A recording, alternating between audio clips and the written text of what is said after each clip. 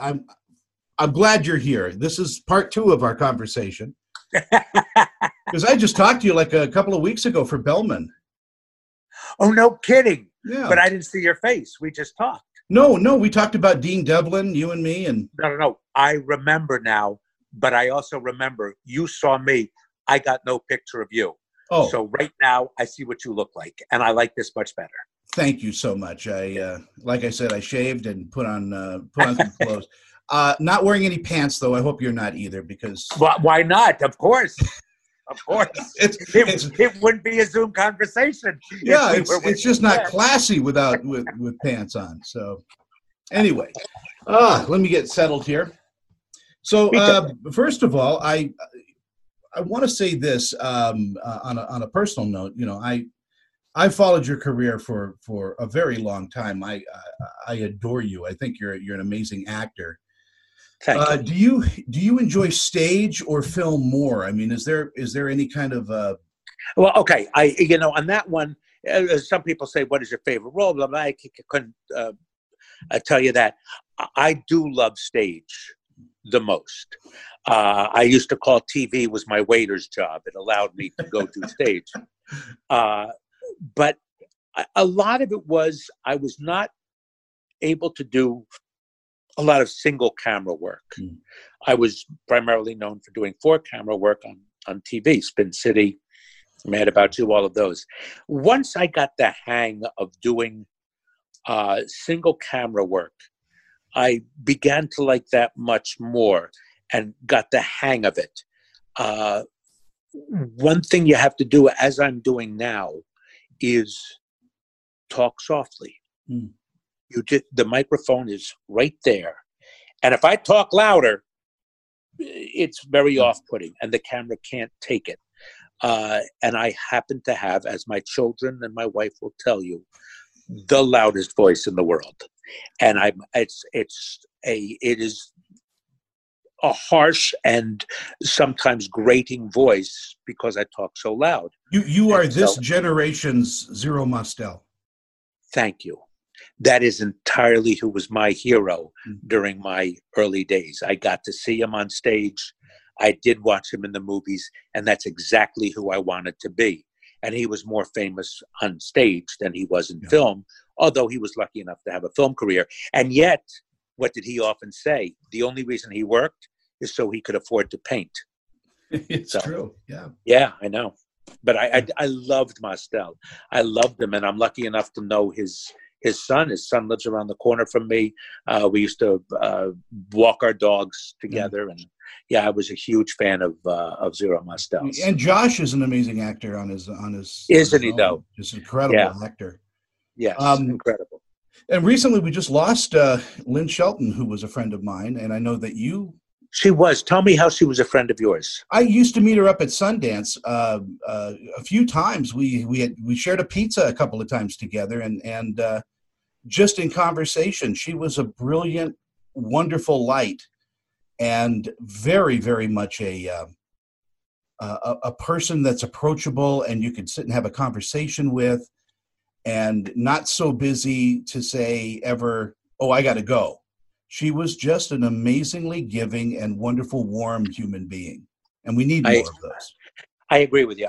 Here is what I texted or Twittered or whatever it is last night, because Mark Maron put a picture of himself up saying, "I miss her."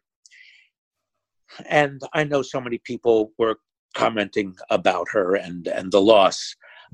And so I decided to put my 2 cents in, which was really a personal thing. And I said that I was lucky enough to meet her one time on a movie. We had about a 45-minute conversation over coffee. Now, when I go in for a job or an interview like that, I am looking to get the job. That's why I'm there. I want the job. So the only time that I couldn't care less about the job, I wanted to charm her. My fantasy was that I would be her boyfriend, and she was married at the time. I think she was living in Washington and still married. And I just it's all I could think about. She was so warm and so pretty and so smart. And I was, you have a certain number of characters that you can use when you tweet. I couldn't say everything. I said I was smitten. I was gobsmacked. I couldn't believe it. And I really didn't know many of her films. I knew Laggies, and I went back and I watched some more of them. And she was special. And I wonder if great fame or money would have changed her filmmaking. But she has a library that just speaks about her. And that's the only time I ever saw her, the only time I ever met her. I had friends who knew her well. I adored her. Yeah, and it was 45 minutes. In 45 minutes, she became one of your best friends. I mean, that's how the type of person she was. I agree with you. So I share that with you. And let's chat a little bit about the social ones. That's why we're here. You play a social media influencer, an architect. Yes, I wasn't just an influencer. I was groundbreaking. I was the guy who did it. I was the Jeff Bezos or the Bill Gates of the internet. I will tell your audience who's listening now, it took us 10 minutes, you and me, Tony, to get online because I didn't know what the hell I was doing. Yeah. That is how good an actor I am, that I made this guy convincing, because I just don't know the first thing about it all. It is a language. When I was growing up, we had Fortran. They had X's and O's or ones and zeros or whatever it was. I hated it. I had no interest then. I have no interest now. What I did was I had, it's a very expensive way, but I have tech support in my 3 teenage children. Yeah, that's me too. Yes. So when I have trouble, I say, get over here. I don't know what to do. I would have done it with us, but my children are now in school on their computers. So I couldn't disturb them.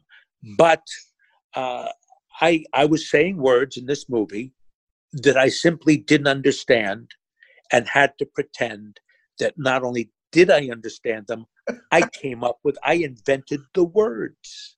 Wow. That's what I had to do. And I did know those quote unquote wonky types, if they're still called that, who love computers, still love computers, love technology. It's not what I did. I liked movies. I liked entertainment. I know a lot about movies. Ask me what goes on behind the camera. I couldn't tell you. But I know about the trivia and the stories and the stars and their background. I know all that. Tell me what a key, it took me further. That's why single camera was so tough. I didn't understand lighting or sound. I don't like the technology of it all. So, is it baffling to you? It's still all baffling. Movies, I understand more the technical aspect because I'm forced to. Yeah. But did I want to? No. And I used to even take it as a moment of pride that I didn't know about it. Ignorance is not so blissful. Stage is easier then. For me. Yeah. Yeah. But stages are much more difficult. Much more difficult. Okay, here's how I hope your audience finds this interesting. Stage is a megaphone. You're here and you spread it out like that. Film is the opposite. It's this big, and then it just all comes down into here and you make it small. And that's the difference between stage and film. I like, and I'll tell you this, the reason why some actors learn Shakespeare and are good at Shakespeare is because you have to take this little thing and spread it out. And if you can do that, which is fairly easy, then you can do this. And Shakespeare is so difficult to make accessible and to spread it out. So if you can do that, then you can do this. Because I talk so loud and I'm so grating on my children and my wife, especially in this pandemic, it's not as conducive to my talents. Well, as stages. I would cast you right now as Falstaff. As of course, a role that I would love to play and look forward to someday. But I did see Wells do it in Chimes at Midnight, and I saw Kevin Kline do it on stage. And God, he was good. Oh, I mean, I love stage as well, and your training in Second City that helps you in television. It helps you, everywhere you go. Because, of course, yes.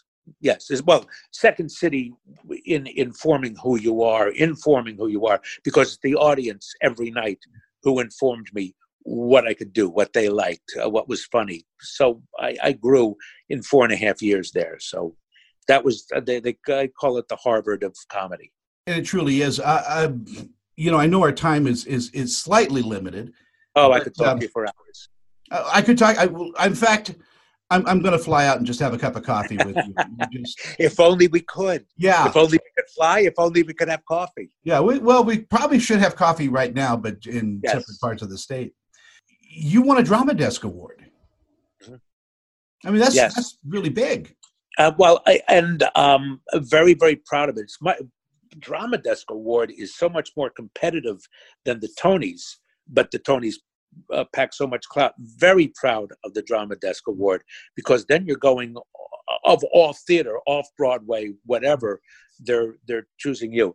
That was a great role. I was a play that's not done very often, called The Big Knife by Clifford Odets. Odets writes in my rhythm. He knew it, and his son was still alive. He got a real kick out of what I did with that role. I saw, after I did the play, I then saw Rod Steiger in the movie. Steiger is, have you seen the movie? I've seen the movie, and I am a huge Rod Steiger fan. So am I. But if you look at that role, he's dreadful, but he's a blast to watch. But I think he's dreadful in that. Really? I think he was amazing. I think everybody else was, was terrible. Yeah, it's a very difficult play. That's a great. I did not like him. When I saw him, I didn't believe a word that he was saying. He loved his own voice. He loved Rod Steiger. He was hilariously dreadful. The earpiece, he wears there was nothing in the play that called for that. He just wanted to make it weird. So he just made the character weird. And I didn't believe a word of him.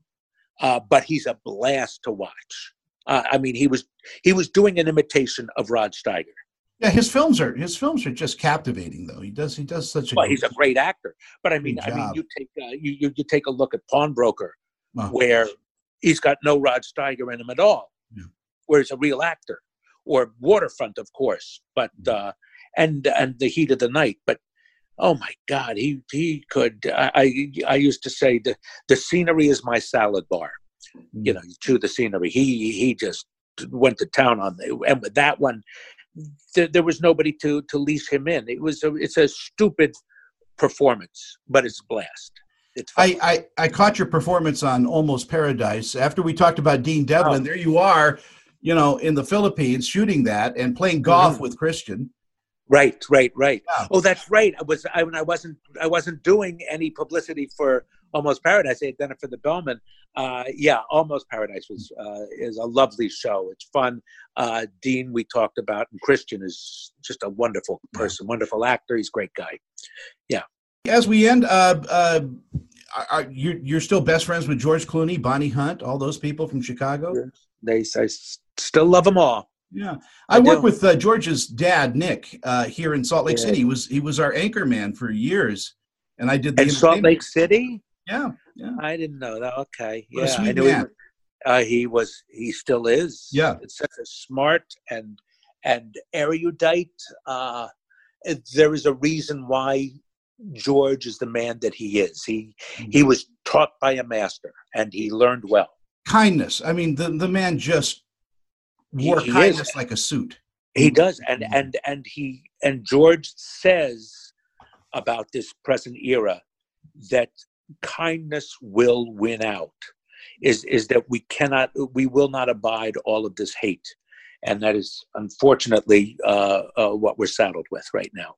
Richard, you're one of my favorite people. I could talk to you every other week, which I think we're going to start doing now. Is just catch up it with would each just other. get me back to work, and let's do it.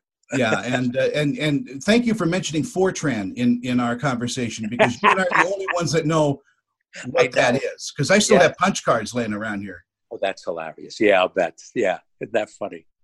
Yeah. All right, sir. Thank you so much. I'll let Hilda know that we're done, and I am stopping our recording. Great.